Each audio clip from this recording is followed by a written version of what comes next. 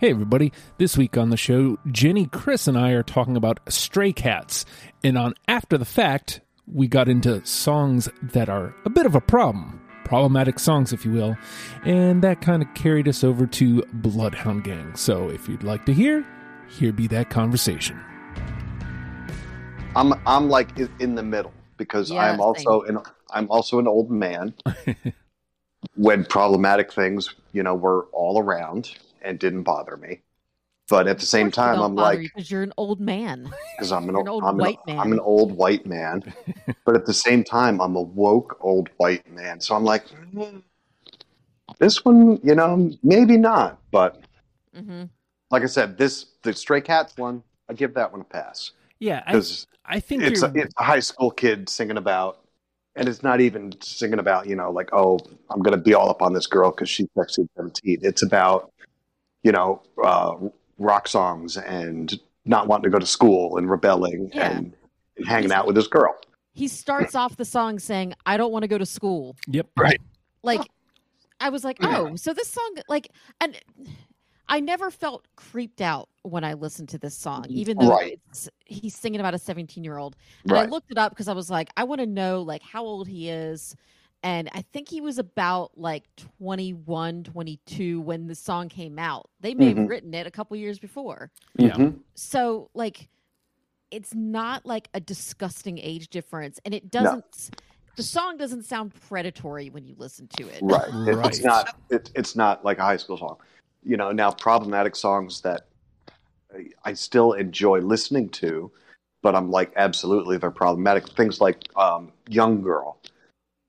Young girl, get out of my mind. Yeah. My love for you is way out of line. Better run, girl. He puts the onus on her. You better run because I'm an asshole old predator. Oh my God. Yeah. Because you're much too young, girl. Like, that's an awful song. But I hear that song and I sing along to it every fucking time. It is weird, like, how music can do that to us. It can lull us into this. Because we did Bloodhound Gang earlier this year. We'll talk about problematic, but yeah.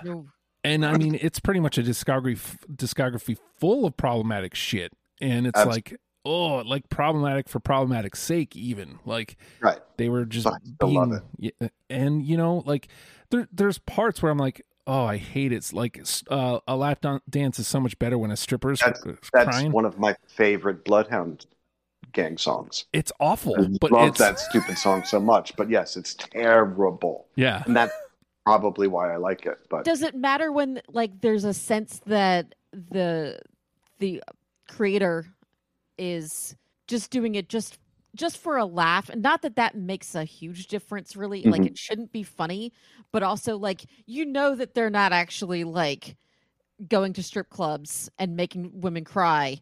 Yeah. Like, whereas, like, sometimes you hear these people singing about, like, underage girls, and you're like, oh, this sounds gross. Right. This sounds like you fucking mean it. Right.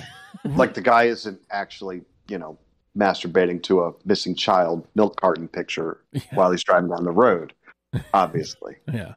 One would hope, but yeah. There you have it. Problematic songs inevitably leads to the Bloodhound Gang. And if you'd like to hear the rest of that conversation, it is on After the Fact 100. Easy enough. Pledge $1 to patreon.com/ohhijustin. Boom. There you got it. Every After the Fact ever, plus a ton of other audio content. Check it out. Would love to have you aboard as a patron. And if you'd like to hear our episode on the Stray Cats Deprogrammed, comes out on Thursdays on all podcast platforms.